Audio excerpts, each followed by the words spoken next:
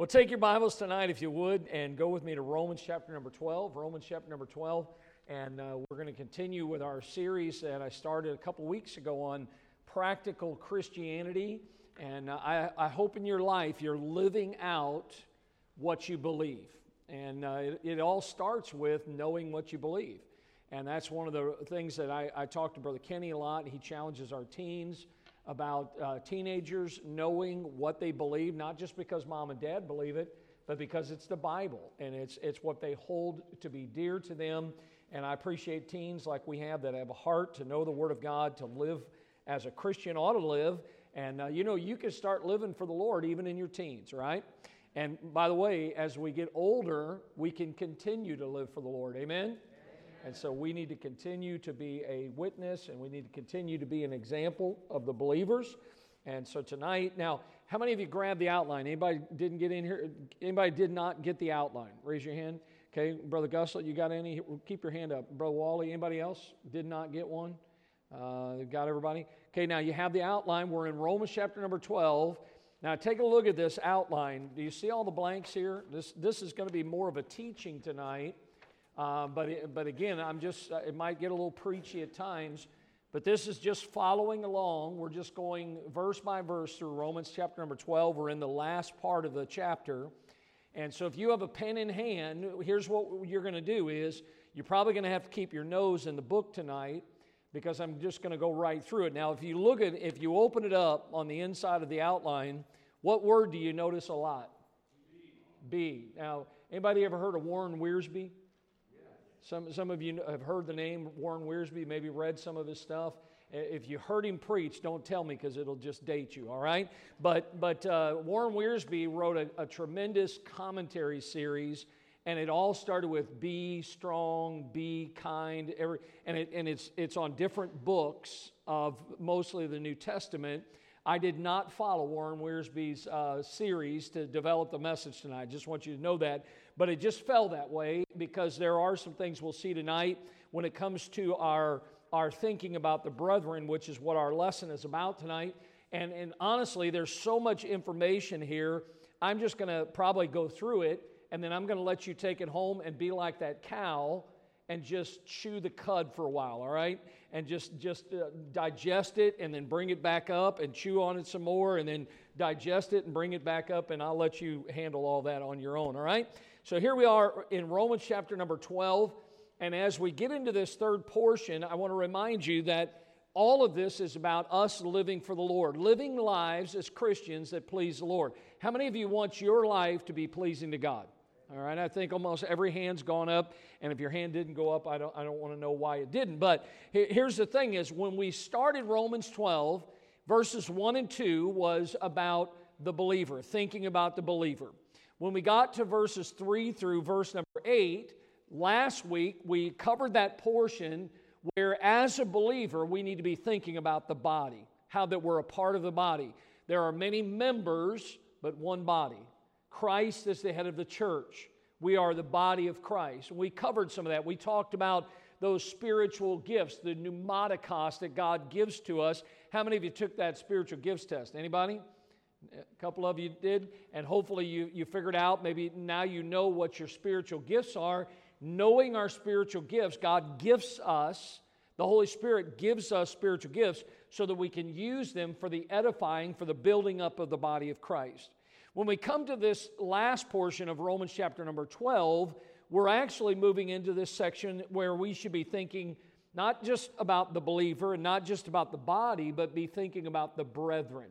Because remember, the church is not a building. The church is the people of God. And so we need to be thinking about the brethren. And Paul, as he writes here under the inspiration of the Holy Spirit, he challenges us as believers, listen, as brethren, he challenges us to live together. And as we live together, certainly we're living together before the Lord. But also understand that as believers, we're living before this world that we live in. Everywhere Paul went, he knew people were watching him, believers and non-believers. And so we need to learn to live together as a God-honoring family. That's what we need to do. So there's some basic thoughts tonight that I want to share with you from these verses that I think will help us as we reflect on thinking about the believers. So if you're there in Romans 12, look in verse number 9. The Bible says, "Let love be without dissimulation. Abhor that which is evil. Cleave to that which is good. Be kindly affectionate one to another with brotherly love, in honor preferring one another. Not slothful in business, fervent in spirit, serving the Lord. Rejoicing in hope, patient in tribulation. Continue instant in prayer. Distributing to the necessity of the saints, given to hospitality. Bless them which persecute you, bless and curse not. Rejoice with them that do rejoice, and weep with them that weep. Be of the same mind one toward another. Mind not high things, but condescend to men of low estate. Be not wise in your own conceits. Recompense to no man evil for evil. Provide things honest in the sight of all men.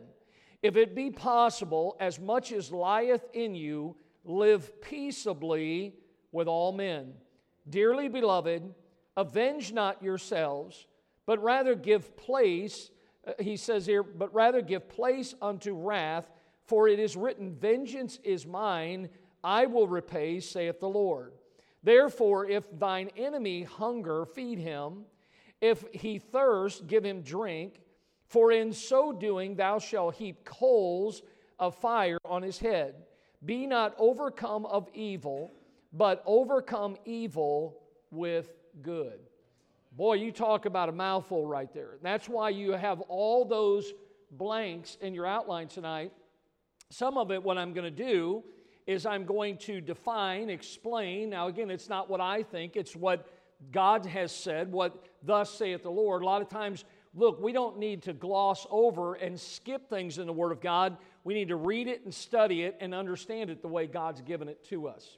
And so as we look at this tonight, I want you to see this passage here dealing with us as believers among the brethren, living together before the Lord, before the world.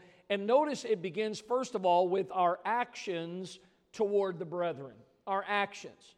Now, this is very important because we are known by our actions, the things that we do. Notice the first category of actions is the Bible deals with here in verse 9, beginning in verse 9 and so on. It deals with our social actions, the way socially we get along with one another. And notice here as we look at this, by the way, I'll say this, I'll preface. How many of you know when it comes to the language that we have, that we use here in the United States, mostly the English language, and even in some of the other languages, Spanish, a few other languages, there is something called that which is an imperative. What's another word if something is imperative? It's a command. So it must happen. So now, whose word is this we're studying tonight? God's word. And so if something is in the imperative mood, then God's not suggesting it. God's not saying, hey, if you want to. God's commanding. Rogan, you remember the days, or maybe you still remember the days when you were given an order, not by Nazarel, but by your sergeant or whoever it was that was over you. What would happen if you disregarded a command? You don't want to know. I want to hear it. I want to hear all the gory details. They can't make it. But they can make it. Who is giving you that? All depends. But here's the thing is, commands are meant to be obeyed, right? And so think about this. This isn't Paul commanding us. This is God. And there are many of these commands that we see. So when we talk about our social actions here with one another, with the brethren, these social actions are the ones that actually make us a pleasure to live with. You know, some people are a pleasure to be around, and other people, well, we'll just skip that for right now. But notice here some social actions that you and I need to have. Write it down. Number one, the first social action towards the brethren is, in verse number 9, is we should be honest with one another. The word here is the word dissimulation. All right, everybody see that in verse number 9? Let love be without dissimulation. The word dissimulation means a false appearance. It's kind of putting up a front. The Bible is teaching us here that we should love the brethren with an honest love, and as we love them, that type of love knows no pretense. There's no false appearance here. It's a genuine love. The greatest example is the love that Jesus Christ had for us. You see, we need to love one another and be honest with them without dissimulation. Notice another social action towards the brethren, number 2, is to be loving. The Bible says, look at verse number 10, be kindly affectionate one to another with brotherly love. Now that word affection is a word that deals with this matter of that we are prone, it's our tendency to love someone tenderly. And again, we see this, that we are to love. Jesus talked about that when he was on this earth, that we are to love one another, and we should do it with a faithful devotion towards each other. Since we are family, look here, we ought to love one another as a family. And when I think about this, we're all a part of the family of God. And look, I need to love you, you need to love me. We need to set things beside and don't let things come between us. And he says if we are going to be right with one another, we have to be kindly affectioned one toward another. We need to be honest, we need to be loving. Number 3, we need to be humble. Look back at verse number 10. He says, in honor, preferring one another. Now this is a command. This is a harder one for us. Because you know what this means? The Bible's telling us that we are to put others ahead of ourselves. Now, doesn't that go against our nature? That just rubs us. You know, look, everybody is out for themselves. And God says right here that we should, in honor, prefer one another. I think it's shameful sometimes what some people will do to get their own way in a matter. I mean, they'll work it, they'll finagle it, but can I say that God's way is that you and I would seek our brother's best in every situation. Put others, you know, you've probably seen this, my wife's name, I love it, the word joy. Jesus, others, and then you. See, we ought always put others before us. In our social actions toward the brethren, we need to be honest, we need to be loving, we need to be humble. Number 4, we need to be diligent. Look at verse number 11, what the Bible says here. In verse 11, not slothful in business. You guys know what a sloth is? Right? Lazy animal. God says, don't be slothful in business. This is talking about our dealings with one another. Don't be slow. Don't be lazy. What does the Bible tell us? Look at Ecclesiastes 9:10. Whatsoever, that pretty much covers it all, right? Whatsoever thy hand findeth to do, do it with thy might, for there is no work, nor device, nor knowledge, nor wisdom in the grave whither thou goest. God says, look, you need to be fully engaged, busy in the work that God's given you to do. Don't be slothful. Don't be lazy about something. And look, as we do work, listen, your job as a Christian is that the people that have to work with you, that they enjoy working with you. You ought to be the best employee in the place. You know, people ought to say, hey, listen, I don't know what it is about that guy. If they don't know what it is and you're a pleasure to work with and they keep working with you, guess what? They're going to soon find out what it is that makes you a pleasure to work with. And so here we see that God tells us that we need to be diligent in our social actions. Number 5, we need to be helpful. We're just going down the list. Look back in your Bible, verse 13. Here's the words, distributing to the necessity of the saints. What's he covering here about our social actions? He's talking about we as believers, that we are to enter into the burdens of fellow believers. Here's our brother down here, down front. He's got a burden. He doesn't talk about it. He shares it for prayer request. He doesn't walk around saying, woe is me. But see, we can enter into that burden. The Bible says, bear ye one another's burdens. And so as we look at this, we can be helpful in that way. We can help them as their needs arise.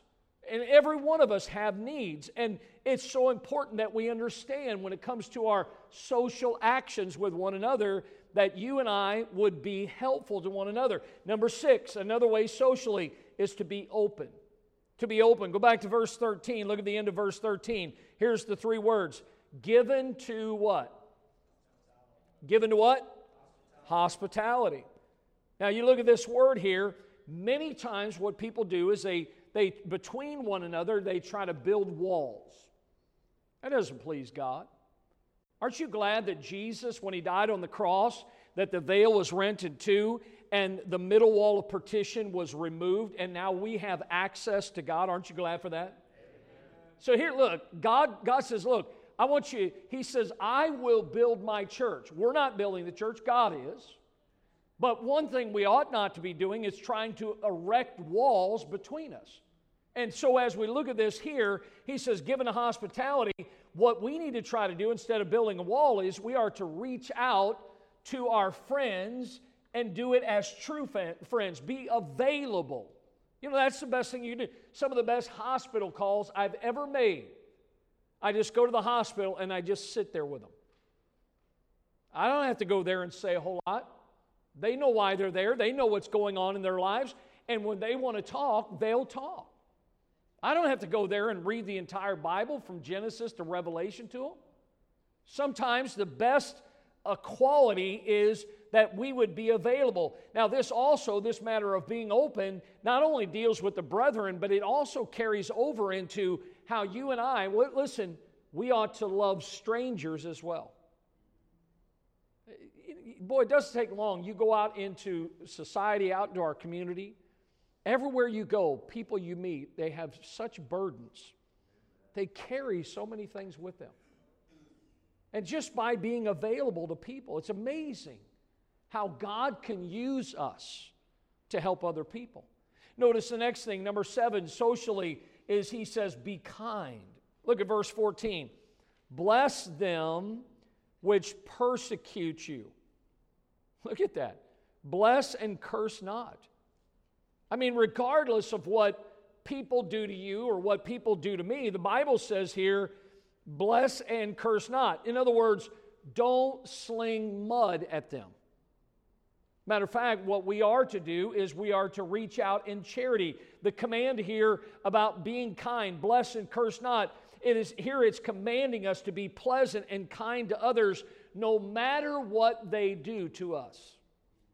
That's a real Christian right there. Does that remind you of Jesus? See, when he was reviled, He reviled not again. Jesus never opened His mouth. As a lamb, He was led to the slaughter. What a great lesson we can learn from our Lord and Savior. How that we too need to be kind. Number 8, look at this. Socially, the end of our list here in this particular portion of Romans 12 is we need to be compassionate. Look at verse 15. The Bible says, rejoice with them that do rejoice, and weep with them that do weep. This matter of compassion, having their hurt in our heart. Now, look back, if you have your Bible, look back in verse number 5 of this same chapter.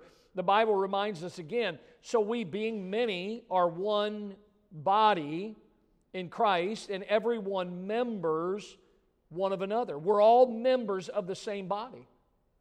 You know, yesterday I was telling my Sunday school class this morning, I've been doing some work on some pavers in my backyard.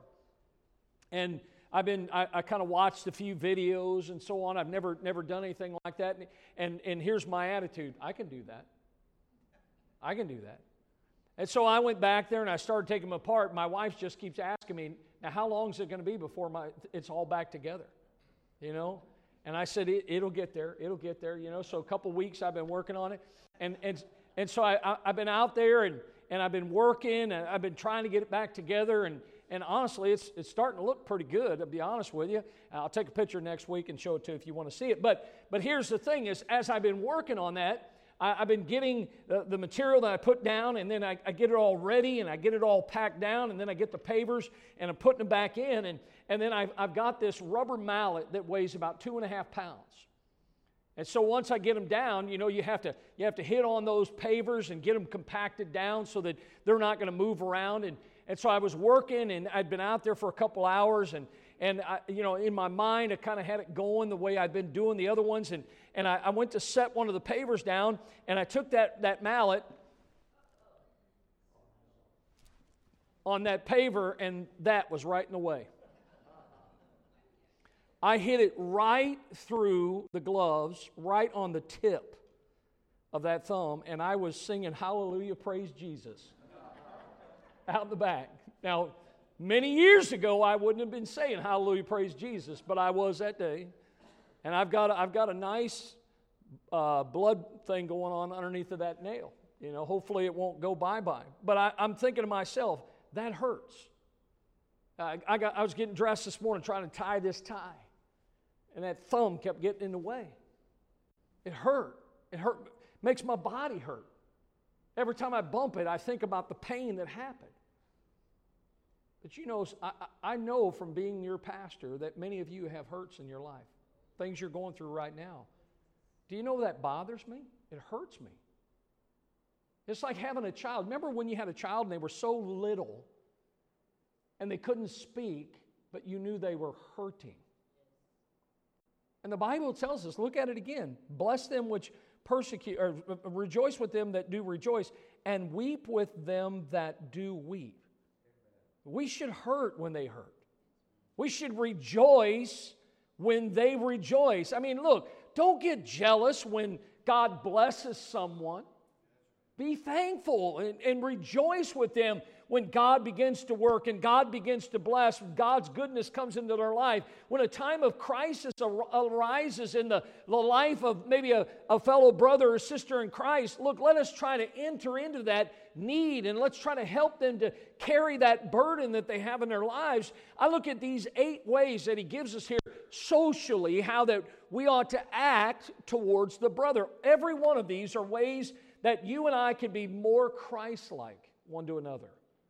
They're ways to glorify Jesus, not only in the church among the brethren, but in the world that we live in. Look at the verse there, John 13:35. Jesus said it this way, by this, and you could take these 8 actions, and of course there's many other things in the Word of God, but by this shall all men know that ye are my disciples. How? If ye what? Have love one for another. Charity covers a multitude of things, does it not? And so look, socially speaking, our actions toward the brethren. But notice letter B here, not only social actions, but spiritual actions. And when we think about spiritual actions, these are actions that actually equip us to be a blessing. How many of you want to be a blessing to someone? You know, I want to be a blessing to people. I don't try to be somebody that rubs people and gets on their nerves. I want to be a blessing to people. And so he gives us here some spiritual actions that equip us. Notice in verse number 9, he says after he said, let love be without dissimulation, look at this. Abhor that which is evil, cleave to that which is good. So here's the first spiritual action, be holy. He says, I want you to be holy. Abhor that which is evil. Stay away from that which in the sight of God is evil. And he says here, look at it. He says, cleave to that which is good. Make sure that you hate the evil, but you are glued, that's the word cleave there, to that which is right. So this is something that's pleasing to the Lord. We have to be careful how we conduct our lives. Peter wrote it this way. God says, because it is written, be ye holy, for I am holy.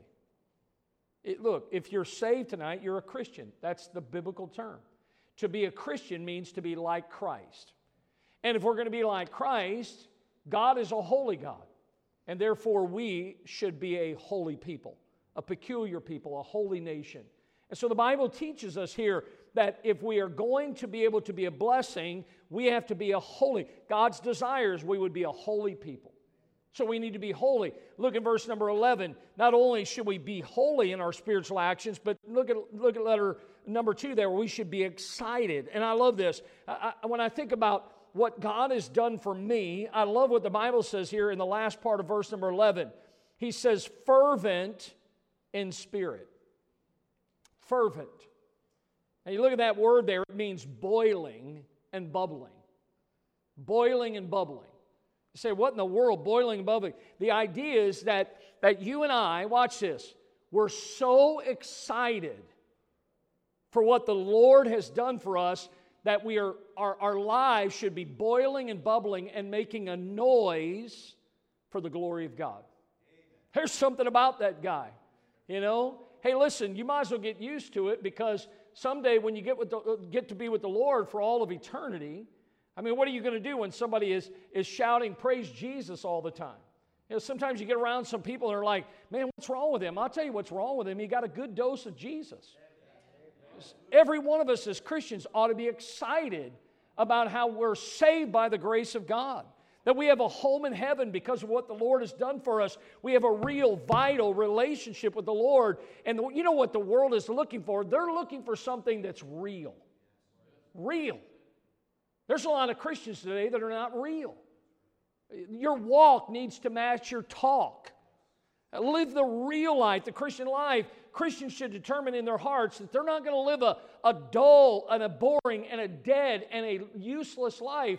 But look, we ought to be excited about the life that God has given to us. Listen, tomorrow you ought to wake up and say, I can't wait to do whatever God wants me to do today. I'm excited about a new day. You know, listen, the world, just turn off the news if it's got you down. Because there's no good news on there. You know, if you struggle with that, be excited. He says this is one of our spiritual actions. Do you know that is something that actually will catch on? Instead of spreading the coronavirus, why don't you spread your excitement for the Lord? He says here, be excited. Notice the third action, spiritually speaking, is in verse number 11. Look at the last part, serving the Lord. Here it is, be faithful. Just be faithful. The word serving here deals with this matter of in a position of a servant, acting accordingly. You know why we are to serve the Lord? Look at the verse here. Our verse is what? Know ye not that your body is the temple of the Holy Ghost, which is in you, which ye have of God, and ye are not your own, for you were bought with a price. Therefore glorify God in your body and in your spirit, which are God's. You know what? You are not your own. We've all been bought by the blood of Jesus Christ, and the Bible tells us here that we are to be faithful to Him. Why? Because He's been faithful to us, and we have no business being engaged in any other business than God's business. And this is a spiritual action that we ought to act towards the brethren, is we ought to be holy, we ought to be excited, we ought to be faithful. Number 4, we ought to be happy. Say, wait a minute, I thought you just talked about being excited. It's different. This is different, because look at verse number 12, and we'll look at what it says here. Rejoicing in what? Hope. You know, we ought to be the happiest people on the face of the earth. You know why? Because we have something that the world knows nothing about. We have hope. We have the blessed hope of the glorious appearing of our Lord someday. We have the hope of heaven someday. And look, when we look at this matter about being happy, then every one of us, again, ought to be excited at the fact that we are saved, we've been forgiven, that we'll have a home in heaven someday. We have this hope, and let us not forget what the Lord has done for us. God says, look, you need to be happy. Put a smile on your face. You know it takes more muscles to frown than it does to smile. And a lot of Christians really work at it. They exercise that muscle because they just want to be like this. Don't be a sourpuss. That's not a good billboard for God. Put a smile on your face. When somebody asks you, why you got your pearly whites hanging out? Say, because I love the Lord. I'm happy in Jesus. Some of you, I like that. Brother Kenny picked that song tonight, put a little smiley face up on there. Got some of you actually excited about the song a little bit. I'm happy in Jesus. That's the way we ought to be. That's one of our social actions, our spiritual actions towards another. Look at the next one here. Not only rejoicing in hope, number 5, be hopeful. Now, go back to verse number 12. He says, yes, rejoicing in hope, but look at the next statement. Patient in what? Tribulation. You know, that's talking about pressures of life, things that come into our lives. Look, it's easy sometimes. We've been studying Joseph's life, how things come into our lives, and watch this. If we're not careful, we'll let those things drive us away from God instead of closer to God. Do you know they're designed by God to bring you closer to Him? But oftentimes we let those things, because we take our eyes off the Lord. You know what God's doing? Just like He was doing in Joseph's life, He's working out His will every day in our lives. He loves us, and as our Father, He is seeking what's best for us. And so we need to be hopeful, patient in tribulation. And then look at the last spiritual action here is be prayerful. Chapter number 12, look at verse number 12. He says in the end of verse number 12, continuing instant in prayer. Our prayer life. This is something I constantly have to work at in my own life. God says, I want your prayer life to be vibrant. I want it to be really the lifeline of your life as a believer. It's something that we ought not to neglect. We ought to be consistent in our prayer life. James wrote, confess your faults one to another. Pray for one another that you may be healed. The effectual, fervent prayer of a righteous man availeth little, much. See, God says, just keep bringing it.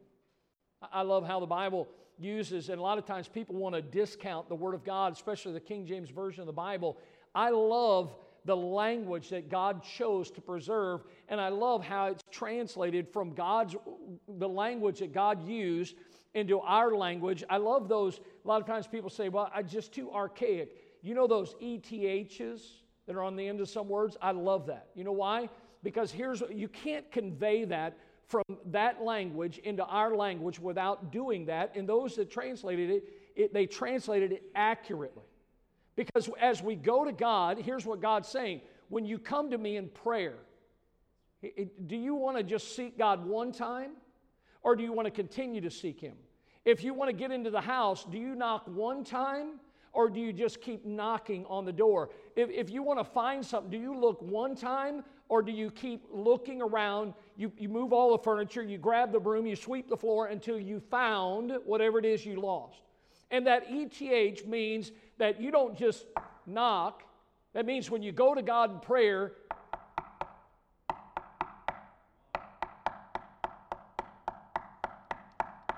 and you know what God says? He's serious. This is something that means something to Him. And so He says, look, one of the things spiritually towards the brethren is we need to pray for them.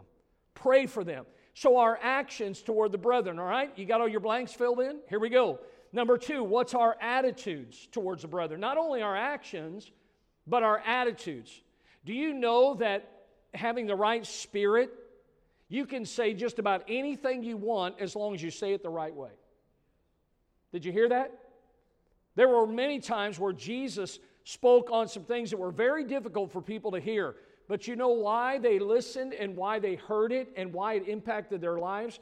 Because of the spirit with which He said it to them. When I look at this attitude between us and the brethren, notice a couple things that I see. First of all, we need to walk as a family. Walk as a family, how we conduct our lives. Look at verse number 16 right here. He says, be of the same mind one toward another. Never allow ourselves, listen to me, we're a part of the body. Don't allow yourself as a part of this body of believers to be disconnected from your Christian family. I mentioned this morning, God's created us to be dependent. We're dependent on Him, and we're dependent on one another. And it's very important that we see this. When He says here, be of the same mind one towards another, it's really a plea for humility in our lives. It's a plea for unity, to have compassion one to another, to walk as a family. How many times have I seen a family or a church divided? You ever see those bumper stickers sometimes where you'll have on the bumper it's divided in half and it says a divided house, and on this corner it has a New York Yankee logo, and on this corner, anybody know what it has? No. Red Sox. Red Sox. A divided house. I've seen pictures where the whole family will go to a ball game. I remember seeing that a family went to one of the St. Louis Cardinals ball game, and they were playing the Dodgers. Boo, the Dodgers. And so they were playing the Dodgers. And so the dad's over here, and he's wearing the Dodger blue hat, the Dodger blue shirt. And there's one little girl in the family, and she's wearing the blue hat, the blue shirt. And then I look over, and there's Mom with her cardinal red hat and her cardinal red shirt, and two little boys that are wearing the red hat and the red shirt. And they're with Mom, and they're with Dad. That family doesn't have a chance. Those people in blue must get saved in order for that house to be right.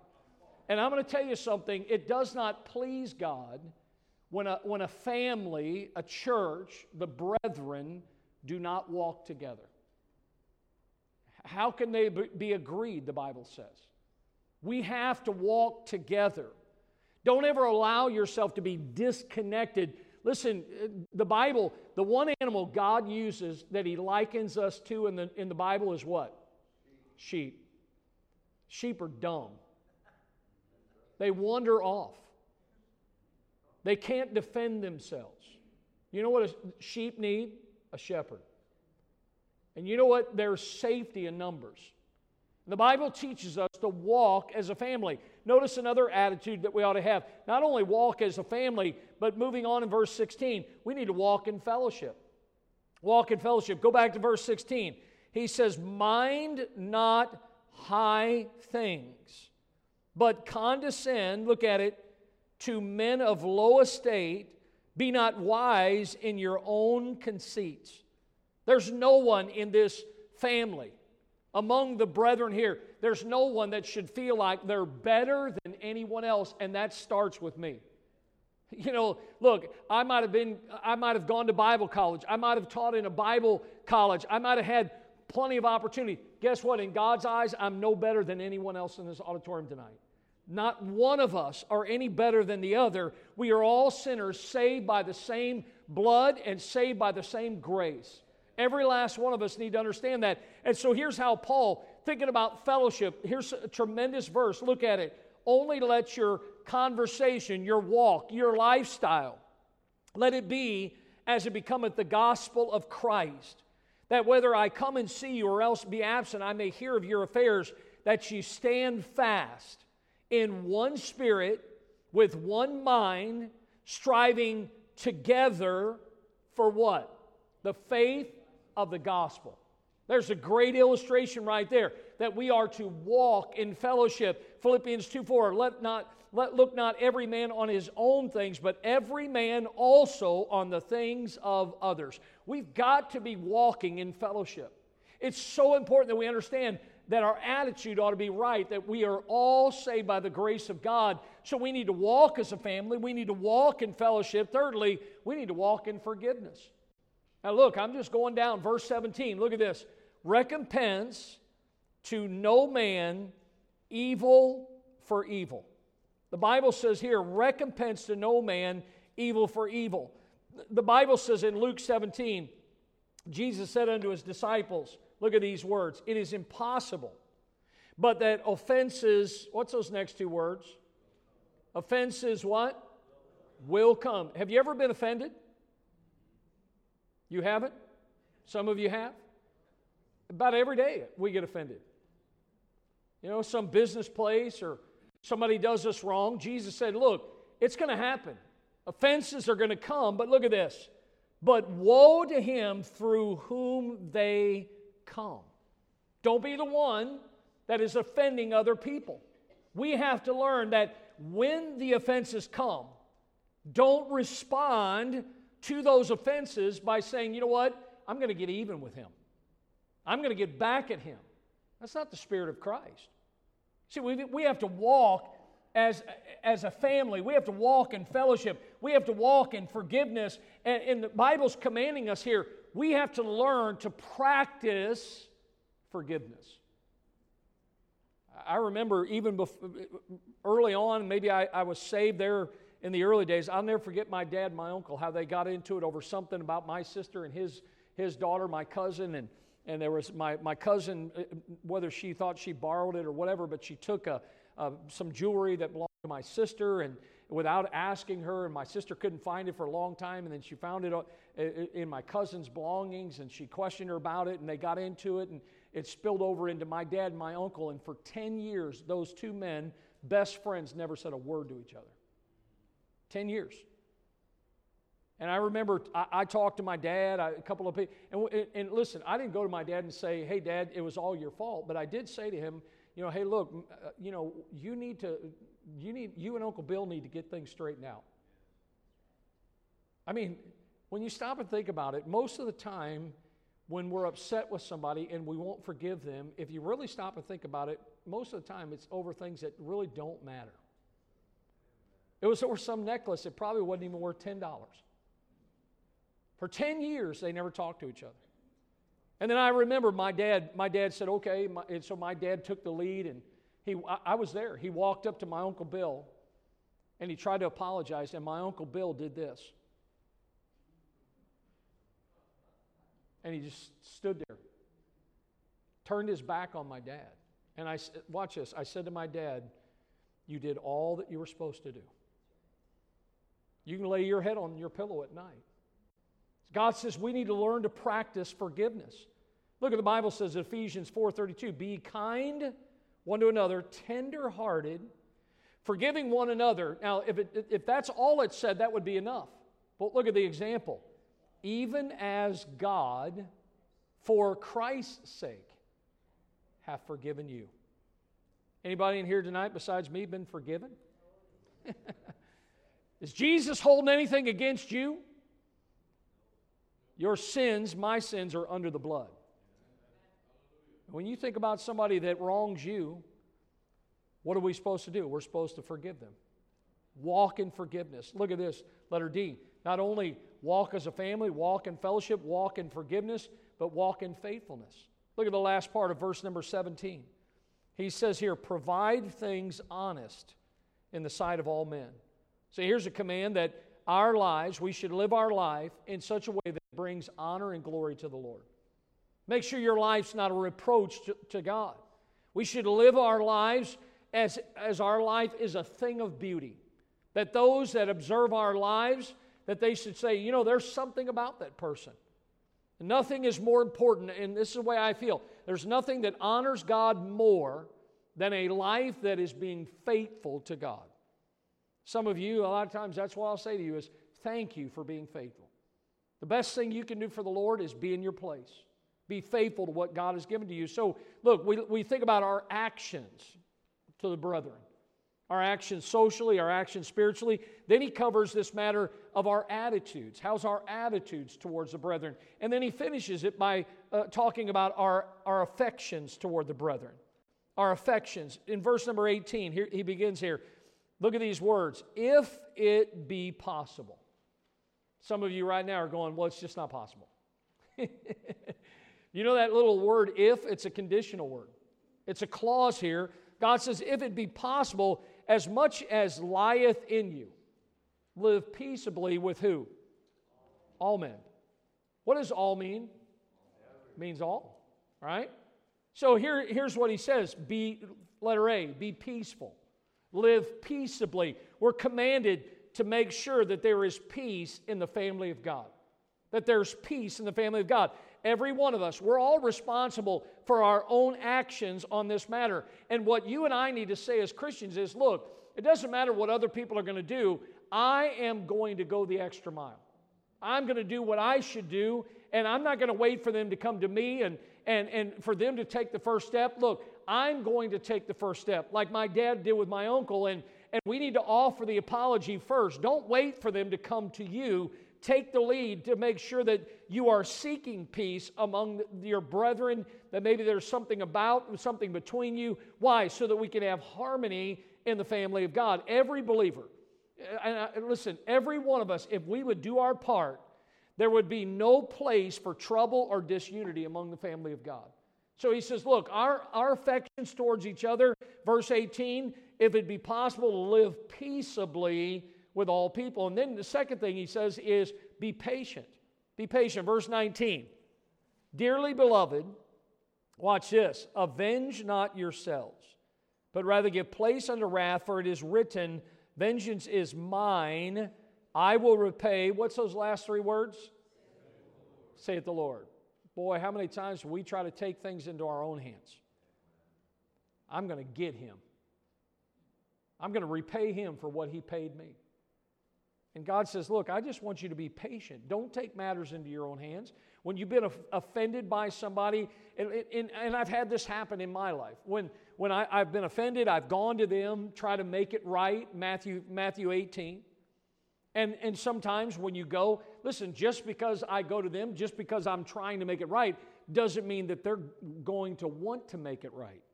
Has that ever happened to you? You know, they like my uncle, they turn their back, and if they refuse to make it right, then what do? Well, you clock them. You give them 5. No, you know what you do? You just leave it to the Lord. That's all you can do. I can't make a person.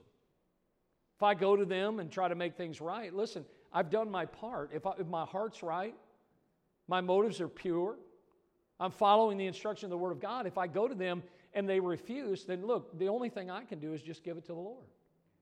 That's what he's teaching here, is just be patient. It's not our place to get revenge. Look, you know what our place is? Our place is to love them. Our place is to leave them in the hands of God. You know why? Because what happened, the Lord saw everything. He knew what happened. And guess what? I'm a firm believer in this. I find it in the Word of God that, listen, although we may have tried and it didn't happen, God will eventually set the record straight. He will. He always has. And so we've got to be patient. Look at the third affection. We need to be positive. Look at verse 20. Therefore, he says, if thine enemy, if thine what? Enemy. Now watch this. If they hunger, what are we supposed to do? Feed them. If they thirst, what are we supposed to do? This is our enemy. He says, for in so doing thou shalt heap coals of fire on his head. Say, man, that's what I want to give him, some hot coals on his head. That's not the terminology here. See, when I look at this matter about being positive, since the Lord will deal with fault, we are to take the lead in being a friend to our enemy. Jesus even instructed that. There's a lot of people that, honestly, I learned a long time ago that most of the time when they're upset, they're not upset at me personally. They oppose Christ, the work of God, God himself. And so oftentimes, and listen, can I remind you of this? Before you got saved and before I got saved, according to the Bible, we were enemies of God too. That's what the Bible tells us. See, what happens is the Lord will have us to reach out to them. And the way we reach out to them is with love and with humility. If they rebuff us, again, that's between them and God. Leave that in the hands of the Lord. But we've done our part. We've done everything that the Lord requires of us. And instead of getting down with them, getting down when we have been done dirty by somebody, what we need to do is just seek to be more like Jesus when somebody is that way towards us. Look at the words Jesus said, Father, forgive them, for they know not what they do. I've looked at those words many times. Jesus is hanging on the cross. A lot of times I read that verse and I think to myself, there's no way that they didn't know what they were doing. But you know, the Bible talks about how people's conscience becomes seared. A couple of us men were talking about coming back from going out yesterday, and I just said something to one of them. I said, can you imagine being a doctor and getting up in the morning, taking a shower, getting dressed, putting on your suit, going down to the kitchen, sitting around the kitchen table with your wife and your little children, maybe read the newspaper, finish your breakfast, get up, kiss your kids goodbye, kiss your wife goodbye, grab your briefcase, go out and get in your Mercedes-Benz or your Rolls-Royce, and drive to the hospital and spend all day aborting babies. Comes home at the end of the day. How was your day, honey? Say, how is that possible? Because people's conscience has been seared. And Jesus said, listen to this, forgive them for they know not what they do. He wasn't dying for his sins because he didn't know sin. He was dying for their sins, for our sins. When I look at this, how you and I, look, that when I think of Jesus, you know what that is? That's godliness in action. And every one of us should live for the Lord. Why? Because we want our lives to bring glory to God. And when that happens, when we live a life like Jesus did, this world does not know how to respond to that. They don't know how to defend against that when a Christian lives like the Lord has intended us to live. And so I think of these affections, we ought to be peaceful towards them and patient towards them, positive towards them. And the last one in verse 21, we're to be pleasant. And the Bible says here in verse 21, be not overcome of evil, but overcome evil with good. Don't be a person always looking for something to be upset about. Be a person that's trying to be Christ-like in every situation. We have no control. Folks, we cannot control the people that do stuff to us any more than we can control the weather. But I'll tell you what you can do is you do have control over how you respond to them. We do. And you have control over how you treat them. And God says here in verse 21, overcome evil with what? Good. See, when I look at that verse there, he's saying be pleasant. Just be pleasant to other people. And if we are pleasant towards them, what's God going to do? God's going to bless our lives. See, this portion of Scripture, look at it. From verse 9 to verse 21, folks, it doesn't get any more practical. All the commands that he gives to us. Every last one of us, does our lives, when I look at this, maybe you can go home, maybe this week, look at this list. Ask yourself this question. Does my Christian life measure up to these commands? How does it measure up? Am I being all these things towards others? Is there room in my life for improvement? And if there's room for improvement, then what do we need to do? Make the necessary adjustments. I need to be better in this area. I need to stop doing this. I need to quit trying to take things into my own hands. We can't control others, but we can control ourselves. We can.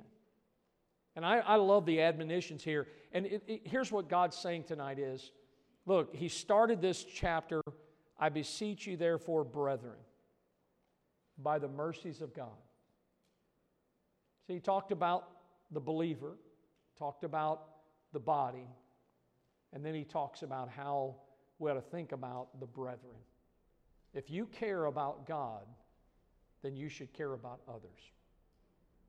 And when you put yourself back there and put others before you, then you will start to live a life that is pleasing to the Lord. Would you bow your heads with me tonight? With our heads bowed and our eyes closed, how's your actions tonight? Socially, spiritually. How's your attitude? Are you walking as a family, walking in fellowship, walking in forgiveness, walking in faithfulness? What about your affections? Are you living a life that is peaceably with all men? Are you being patient with people? Being positive? Are you being pleasant? See, the only way to honor God is to be more like Jesus. Lord, I pray that you'd bless this invitation on this Sunday night.